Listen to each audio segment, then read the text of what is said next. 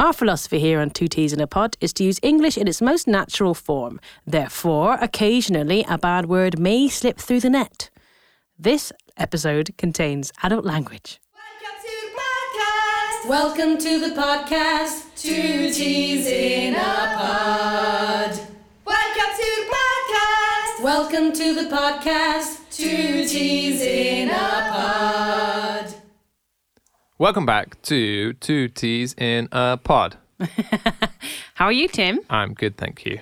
Good. How are you doing? Good, thanks. I'm excited about this episode today. Yeah, me too. It was very fun. It's quite a big one. It's been well, yeah, it's been a lot of guests today. A lot of guests. Big important people. We haven't had guests for a while, have we? No, we haven't. We haven't had guests for a while. And we love having guests. And we discovered a new way of having guests online from all over the world. Yeah. Joining us on the pod. So we need to do that more. Yeah. Today we've got people from all over the world. Yeah, definitely.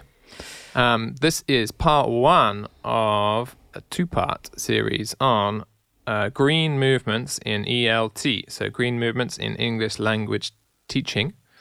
So I would say this is mostly aimed at English language teachers. Yep. But if you're a student and you'd like to learn more about this, then please listen along. Please feel free to enjoy. You'll definitely get a lot out of it, and you'll get lots of links and information about materials, videos, and lots of content on the topic of being more green, climate change, and saving the planet. Because we've spoken to some really interesting people. Yeah. In this part one, we speak to Harry Waters from Renewable English, which is a great website, and movement in general. Yeah, really nice website. Yeah. Mm-hmm. He's doing lots of interesting things with video interviews with sort of green influencers, lesson plans, live online classes you can join. He's really an inspiring guy. And then we spoke to, on this day, Katie wasn't very well. I wasn't very well, so I didn't turn up. There was only one tea in the pod. I had full intentions of being there. She did all the research. I was there. I was ready to go, but on the day I wasn't well. So Tim did it all by himself, and I know he did a great job. So, well, thank you. You're welcome. It was strange being the only tea in the pod. So we spoke to Harry first, and then we spoke to Joanna Sterling and Christopher Etchells from ELT Footprint UK. We spoke to them about their movement, how it started, what they're doing to change the industry and get people to think in greener ways and change the way they live and the way they work in the industry. Yeah. Also really inspiring people. Great to talk to them. So those are the two people we're going to speak to in this episode. And then part two will be coming out very soon when we'll talk to even more people. Exactly. Making changes, making waves. Making waves. Yeah. That's a geographical. Yeah, it's a great one. It's a great expression. Waves are related to the earth. Exactly. Right? They're green. We love green. waves. Sometimes. They're mostly blue. Anyway, we hope you enjoyed the episode. Yep. Roll the tape. Two Teas in a Pod. So we are speaking to Harry Waters from Renewable English. Good morning, Harry. How are you doing? Hello there. I'm fantastic. Thank you. Thanks for having me on. No worries. So tell us a little bit about the origin story of your organisation, of Renewable English. How did it all get started? Well, it started about 10 years ago, to be honest, which seems like a really long time for something that's only been around for kind of 6 months. But yeah, it started when a while back while I came over to Spain, I got really, really sick. But I'm all good, don't worry. But it kind of made me stop and reassess things that I was doing with my life and the way that I was behaving. And one of those things was, my massive overconsumption of meat and the ridiculous amount of plastic that I was getting through and just things like that. So that was kind of the seed that was planted, and it was about 10 years ago, yeah. And then when my daughter was born, it kind of reawakened something again in me, thinking, this is the planet that we have at the moment, but it's not going to be like this for much longer. And then the real kind of, the final kind of push for me had to be working in a school. I was working in a primary and secondary school, and I saw how little was done, not only as a school, like, so the lack of recycling, the lack of the overuse of electricity and so on, but also the lack within kind of the textbooks, the lack within the classes of education for the students about climate change, about sustainability, and about what students can do with their voice to affect climate change. So when we were forced to live within four walls, it kind of gave me the stop and the time to sit down and actually put this thing together. So it started a long time ago, but the seed has slowly grown until now, when it seems to be coming into full bloom, as it were. Nice. So it really came to fruition during the lockdown then? You started the actual website and putting things in motion? Exactly. Mm-hmm. Well, I started to kind of prepare the classes and get the idea together probably around sort of June last year time. Mm-hmm. And I started putting things together and getting ideas together and planning bits and pieces. And it was finally ready to kind of go live in December. But even at that stage, I didn't yet have a website. And the thing I mostly didn't have was a clue. I didn't really have any idea of what I was doing. So I had a lot of help from some wonderful people to kind of guide me in a slightly better direction. Now I have a bit more of a clue. I just don't have as much time as before. Well, based on the content and how the website looks, it doesn't come across that you don't have a clue. It all looks great. Can you talk us through a little bit about the content of the website? What's up there? What can people find there? Okay, absolutely. So at first, the idea was to send out pre-recorded lessons. The first series is basically kind of, each lesson is a supplementary unit, as it were, for your traditional English course book. What I realized, what I have realized since I started teaching, was there isn't enough focus within the course book on climate change. It tends to be one unit, and that's like a big scare unit that everything's going wrong and everything is awful. So what I wanted to do was create kind of a positive outlook on what could be done and how we could use our voice. So if you go to the website, you'll find we're up to series 8 in the series 1. Sorry, I just said series about 1,000 times, which always sounds nice. So we're up to lesson 8 in the first series that we have recorded on the website. And they go through, so the first unit is all about home, where we look at electricity consumption and water use at home. So we have the video, which is recorded. It's on our YouTube channel, but you can get to it through the link. We also have a worksheet. And then if you go to our Instagram page, there's all sorts of other infographics and stuff like that, which are also available in the gallery of the website. But I think the main kind of feature, the main idea for Renewable English is something that came from my work with Pearson and the BBC, doing live classes. I found that when I was recording the classes directly for YouTube, they just seemed a bit dry. They didn't have that kind of, I don't know, spark that I have when I'm teaching. So we've gone live, and you can find the live stream at the start of the website. We're on every Thursday at 5:00 Spain time, or Central European Summer Time, or UTC +2, or British Summer Time +1, depending where you're listening from or watching from.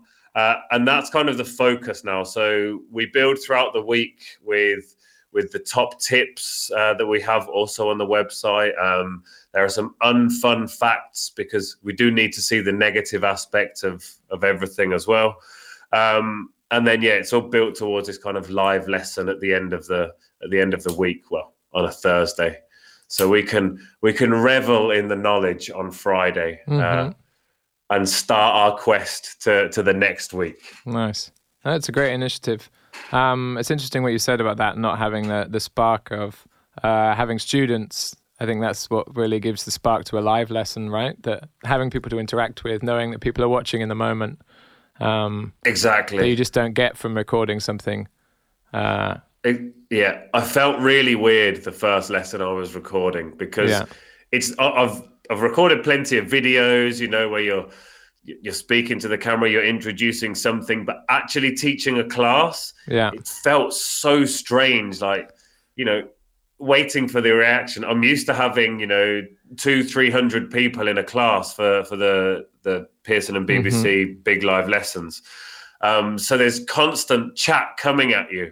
Yeah. And then when you're sitting there just recording it, it's just like, it doesn't feel right. It just feels false. Felt a bit strained. Mm-hmm.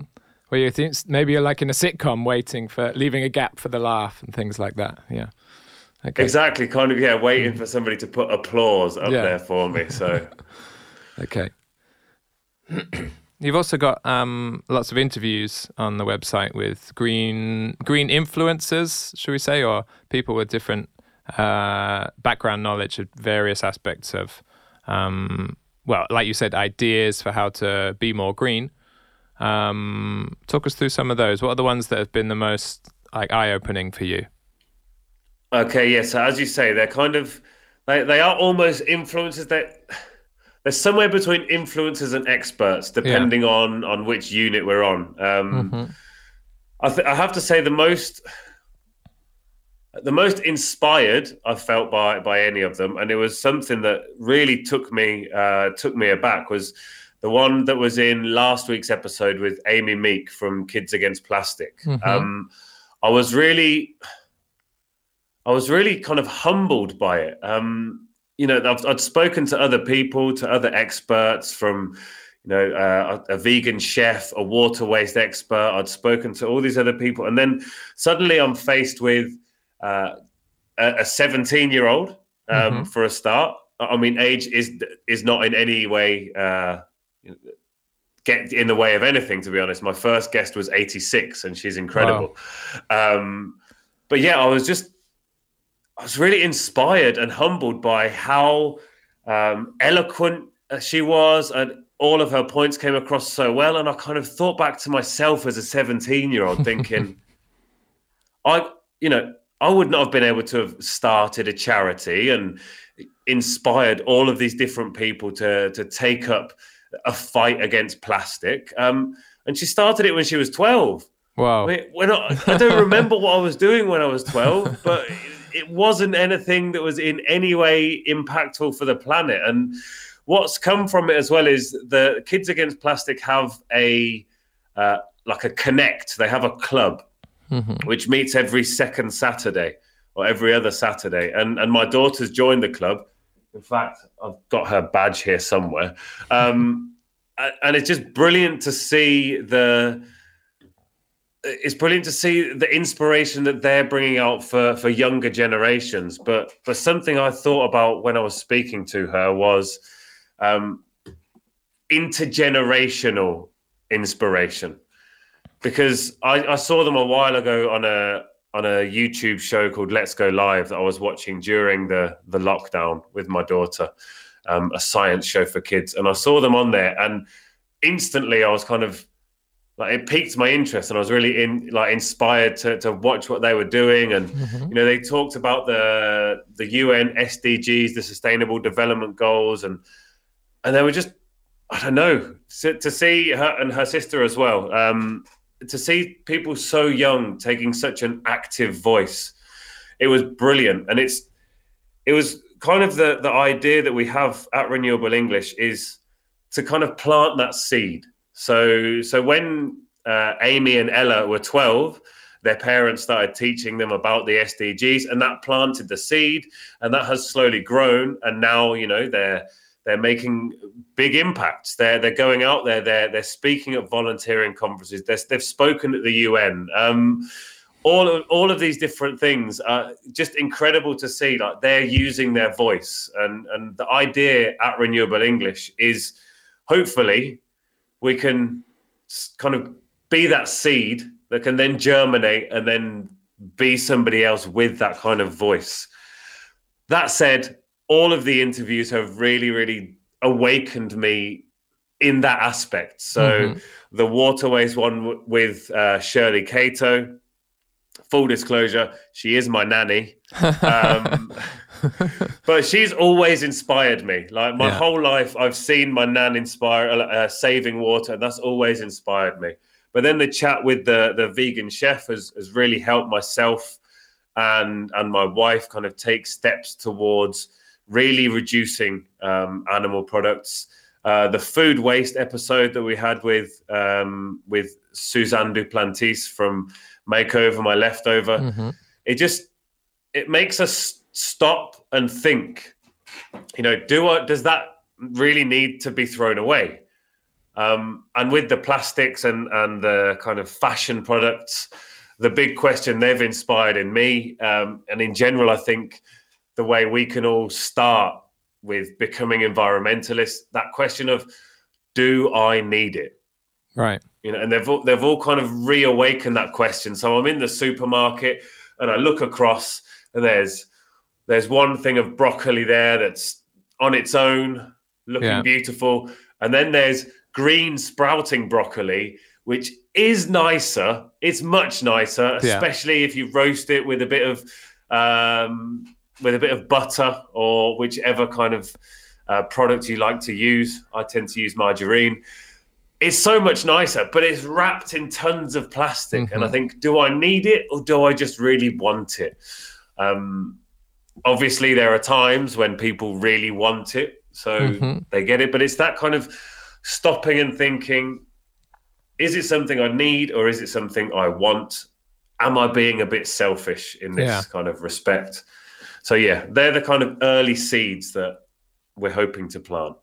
No, it's definitely like a really good cause. And I think some people just need that little change in perspective, I think, and that can be caused by watching one of these videos or interacting with any of this, any of the stuff you've got on the website. I just had a moment with a friend of mine the other day. We went out for coffee, and I reached for one of the single-use stirrers to stir my coffee. And she's super green. She's trying to go like waste-free and things. And the look she gave me and the things she said to me, like, you're not using one of those. And now every time I've used them, I used one yesterday, but as soon as I reached for it, I saw the look in her face, and I felt guilty. And I thought, it's these little pushes and these little, seeds, like you're saying, that can help make tiny changes to people's behavior, or make them, inspire them to start, things like the Kids Against Plastic and things like that. So it's all about raising awareness, and it's great stuff. That's the thing, because I know that, we're at a stage where it is a climate crisis, and there are big things that need to be done. With plastic, for example, the amount of plastic produced by various drinks brands it's obscene. It is ridiculous. And, we do need large scale kind of boycotts. Let's be honest. It would be nice if people would boycott certain brands, and these, protests need to happen, but that all needs to start somewhere. Yeah. You can't just suddenly be like, okay, then everybody don't drink that drink. It's terrible, because unless they've been educated, unless they've got the idea, unless they've made those positive steps to start with, what's going to inspire them to then say, I want to boycott that drink? Unless they've seen, how they can boycott that drink, How do I not drink that drink? Well, we'll learn how to not drink it. But then if you do drink it, make sure you make sure it's a recyclable bottle, and make sure you then take it to the recycling, and make sure you recycle properly, because as we know, only 9% of plastic waste that's been produced has ever been recycled. It isn't the answer, but But the way I kind of look at that is when I have to change my diet a bit because I had a few extra pounds, it's a bit like me, recycling is a bit like me saying, well, I'm going to go to McDonald's today for lunch, but I'm going to walk there. Yeah. And for me, that feels a bit like what recycling is, well, I'm using the plastic, but I'm recycling it. It's not really, it is a good thing to do, but it isn't an answer. Yeah, totally. Okay. So how can people contribute to the cause? How can people get involved with Renewable English specifically?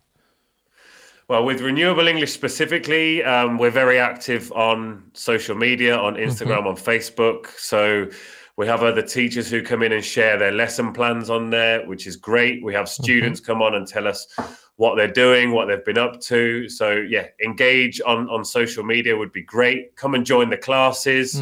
If they're not on at an appropriate time, watch the classes back. But what I love are ideas that come in from other people and articles and stuff like that can be provided and shared with other students. Renewable English is completely free. I am very much for free education, especially on topics like the environment and social justice issues. I do believe that they're things that should be available to everyone around the world. No matter what situation you're in. Obviously, you need to have access to the internet, so it isn't entirely inclusive. We are doing some work with refugees in the UK. We're doing some volunteer work with them to try and kind of give back on a higher level than just giving the classes, to try and directly go to people who have less access to language classes and so on and so forth. So yeah, to get involved, please do follow us on social media, engage with us. Or if you're feeling the desire, we do have a coffee page where people can donate. That's coffee, KO-FI, and then Renewable English. So if you want to donate, then feel free. It's basically, you donate the price of a coffee, which is, I think, €3. And then I will not be using a single-use stirrer. I will be using my reusable cup. So that's basically, it says it's for coffee, but it does cost money to produce Renewable English. It is like a passion project of mine. I am working on other projects to kind of pay the mortgage and, feed the family and stuff like that. So it is a passion project, but, there are costs of, subscriptions, something that I never thought of, subscriptions to everything. Yeah. Then every 4 or 5 days, like, your subscription to Lightroom has come out of it. Your subscription to this. It's like, subscriptions to everything. Yeah. Can't we just buy it? I just want to pay for it and have it. No. You have to pay monthly. Very so. And what's the website address? Where can people... Website address is www.renewableenglish.com. For the website, there is a link to the coffee page on there. And it is, if you would want to donate, feel free. It's coffee, KOFI.com/renewable English. Brilliant. Well, we're going to put all the links in the description on the SoundCloud as well, so people can check it out there. But thanks a lot for speaking to us today, Harry. Oh, it's been a real pleasure. Thank you. Yeah. Well, and speak again soon. I certainly hope so. If there's ever anything else you want to speak about, just give me a call. Brilliant. Thanks. Now we're going to speak to Joanna Sterling and Chris Etchells from ELT Footprint UK. So if we could start with just telling us a little bit about the background and the origin story of ELT Footprint UK. How did everything get started? Okay, well, I guess that's one for me. I'm the founder of ELT Footprint UK, but the origin of the story is, to be honest, all of us. It's you, me, everybody listening to this podcast. Basically, everybody who together has managed to put unsustainable pressure on the planet and brought about the current climate and ecological crisis that we're all facing. So we've created this problem together. Some more than others. And together we need to sort it out, basically. So our thinking is that every person, every organization, that's schools, companies, educational bodies, everybody, needs to be asking themselves whether they're part of the problem or part of the solution, and then making changes accordingly. So with that background, back in spring 2019, I asked a question on an English UK discussion forum about the impact of English language teaching or UK English language teaching on the environment. And that led to the formation of a working party and a report. And then that all sort of morphed into the ELT Footprint UK movement. We wanted to make sure that people knew about the issues and were acting on them, and doing that within the UK as part of the wider green ELT movement. Mm-hmm. Okay. And what would you say is the mission statement of the movement, if you could sum it up? For us, it's to use the powers that we have in UK English language teaching to help bring about a better, sustainable future for everyone. Mm-hmm. Okay. Not only in English language teaching, but across all of society. Yeah. Basically, I think everybody has different powers in their own situation, and everybody has a responsibility to use the powers that they have to tackle this, huge problem that's facing us all, and to envision and help bring about a better, greener future. Mm-hmm. And how do you think the organisation is affecting change at the moment in the industry and in society in general? Well, can I take this? Yeah. I think one of the things that I feel that we're doing successfully is keeping sustainability high up on people's agenda. I mean, I know just from personal experience, something happens, you watch an amazing David Attenborough or something, or some kind of something that really makes you feel very strongly that we have to do something, and you make changes, and then those things sort of start to fade out as normal life goes on. Mm-hmm. And you kind of need to have those constant reminders, but also I think to have positive steps that you can take. So we really I think we're managing within ELT, I mean, obviously not all of it, but to keep that high on the agenda, and at the same time to provide people with ideas and information about ways that they can affect change. And I think a lot of that is about getting people to ask questions and not to accept things as they are.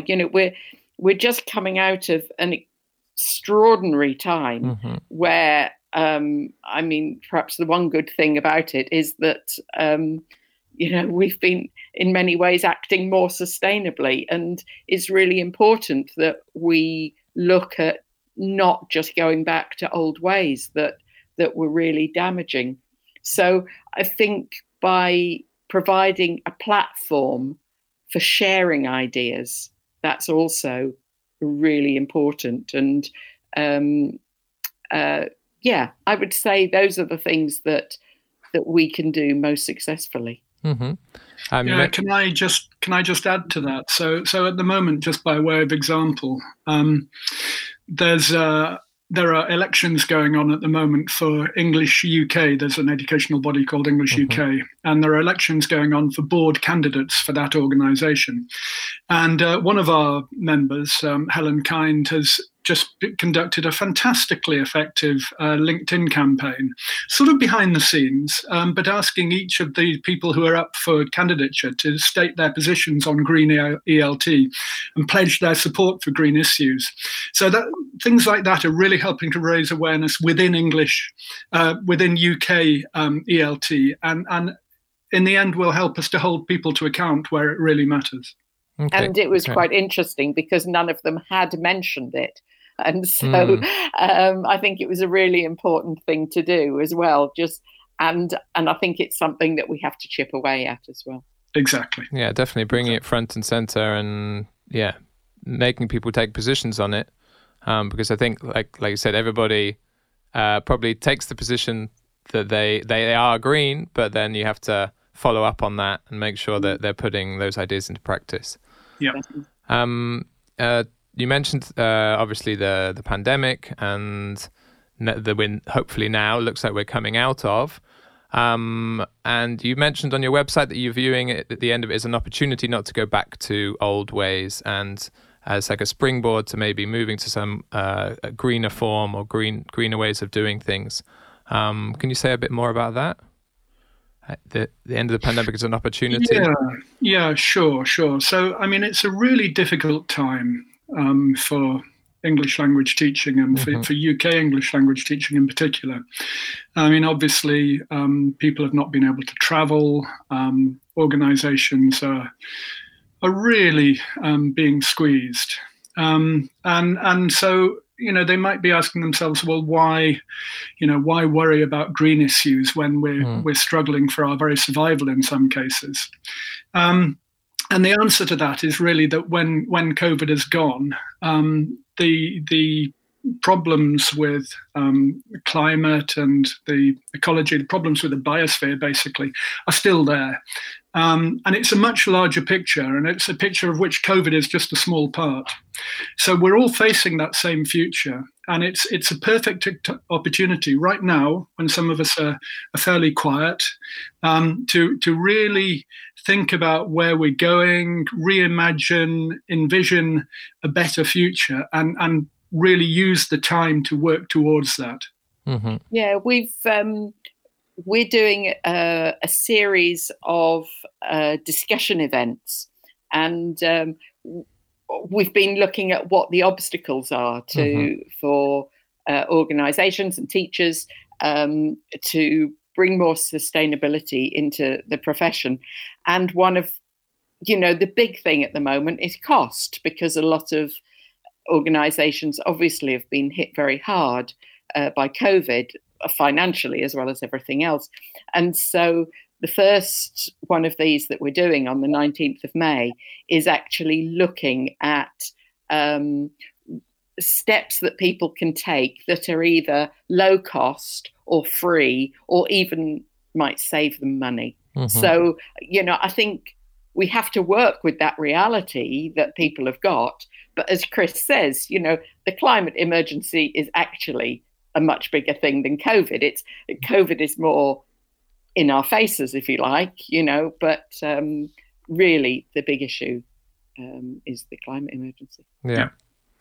And how do you envisage the green classroom of the future? What are some of these changes that organizations can make to become more green?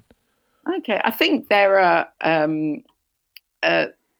so many things that we can do. I think there are so many things that we've taken for granted. Mm-hmm. And I think those are the things that we need to challenge now.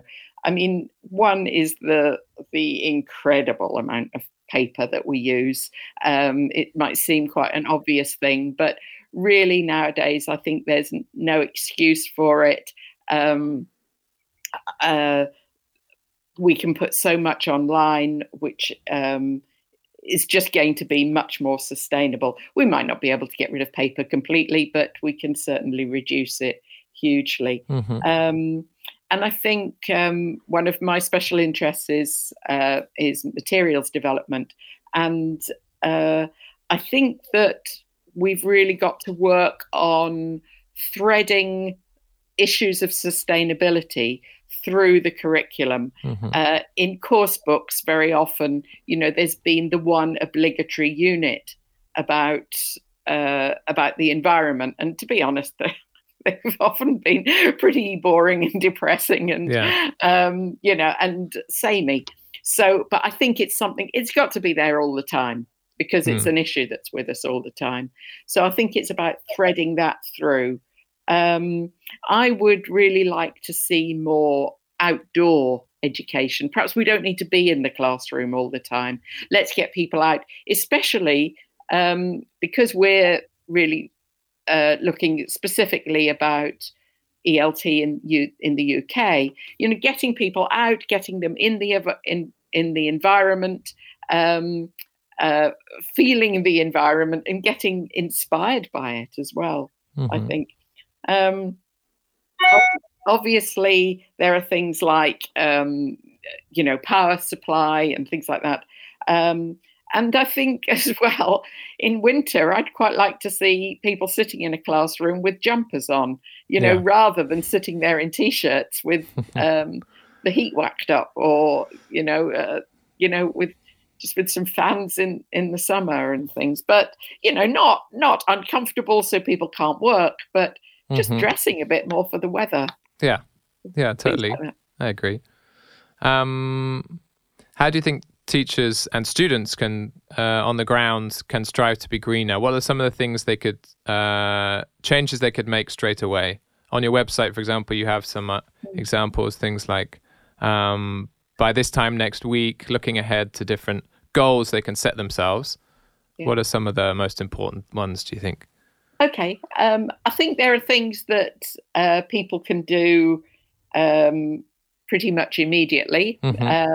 One of the things that we've done, I work at NILE, which is a teacher development organisation, and we've changed the search engines on all of the student and staff computers to Ecosia.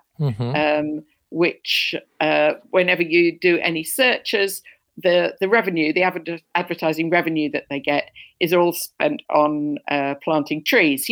There are little things like that you can do. We've stopped leaving any plastic cups on the water cooler, and we actually give our students reusable cups. I think there are all those sorts of things. We also, I think, it's really important for students when they're choosing a school is to ask the school questions. Hold people to account. Ask, what steps are you taking? What can I expect when I get there? What about the curriculum? What about the power? All of these things. And for teachers, for everybody, I think David Attenborough recently said, if there's one thing you do, it's don't waste anything. Yeah. And I think that's something that we really need to push. Again, as I say, for teachers, I think it's about building in sustainability into their lessons, but they can also lead by example. Whether they're cycling to work or they're bringing their lunch, in a box rather than going and buying a plastic wrapped sandwich or something like that. And basically talking to people, I think, and having discussions and, recognizing that things aren't easy, but by having those discussions, I think that really, really helps. Yeah, like raising awareness and planting seeds, right? Hopefully. Absolutely. To get people to at least think about their own behaviors and then hopefully change them for the better. Yeah, that's right. I mean, if I could just comment on that. I mean, there's most teachers will be aware of the UN Sustainable Development Goals, which are kind of together. They're a kind of blueprint for a better future. And they're a perfect blueprint for English language teaching, showing us in what the different areas that we can operate in to try to bring about a better future. So my one tip for teachers would be to print out a copy of the UN Sustainable Development Goals, stick them up on the classroom wall so that people are asking questions about them, and then get on your green tinted specs, as we call them, and make sure that everything that you do, every decision you make, is oriented towards achieving those goals. Yeah, that's a great idea. Definitely. I need to take a look at them. So how can people contribute to the cause? How can people get more involved in the movement with your specific organization? Well, I mean, firstly, going to our website and joining our events as well. As I say, we've got these discussion events. We decided we have done some where there's an expert giving a presentation, but actually at the moment we're focusing on people having discussions, and we put people into groups and they discuss, and I think that's a really good first step. But I think, Chris, you'd agree we'd also welcome some more members on our I don't know what we are, steering committee, wouldn't we? Yeah, absolutely. I mean, as I said earlier on, I kind of founded this group, and we now have volunteers who are each, hugely sort of driving the whole thing forward with energy and enthusiasm. And, if people are committed and feel that they can make a contribution to this group, then, come and join us. Join our events, join our group if you want. Just let us know who you are and how you think you can help. Go to our homepage, that's ELT Footprint UK, sign up for our newsletter, and then we'll make sure that we keep you up to date with what we're doing and what's happening. And I think use the hashtag GreenELT in all of your media messaging, because that's a way for everybody sort of globally to connect around this same issue and really together combine to create a really powerful green ELT movement that'll really move us all forward. Okay, great. Well, thanks a lot for talking to us today. It's been really eye-opening. And it's really been a pleasure. It's been a pleasure. Yeah, thanks very much for inviting us. Okay. Yeah, good luck to everyone. Thank you. Good luck to you guys too. Two T's in a pod. So that was the end of part 1 of our series. Great. That was great. Those are 2 fantastic fantastic interviews. Yeah, they're really done. nice. Good really, job. Really inspiring people, really thought-provoking. And you asked all the right questions in all the right places. Thank you. And stay tuned for part 2, which is coming out shortly. Very soon. See you soon. Bye. Bye. Welcome to the podcast. Two T's in a pod. Welcome to the podcast. Welcome to the podcast. Two T's in a pod. Thank you for listening to this episode of Two T's in a Pod. I'd like to thank our wonderful producer, Ben Ward, our graphics man, Mark Wilding, the lovely singers on our intro, Lisa Marie Court, Bernice Ray, Vicky Molina, and myself. I'm not thanking myself. You know what I mean. And, of course, my wonderful co-host, Tim Worry. See you next time. Bye!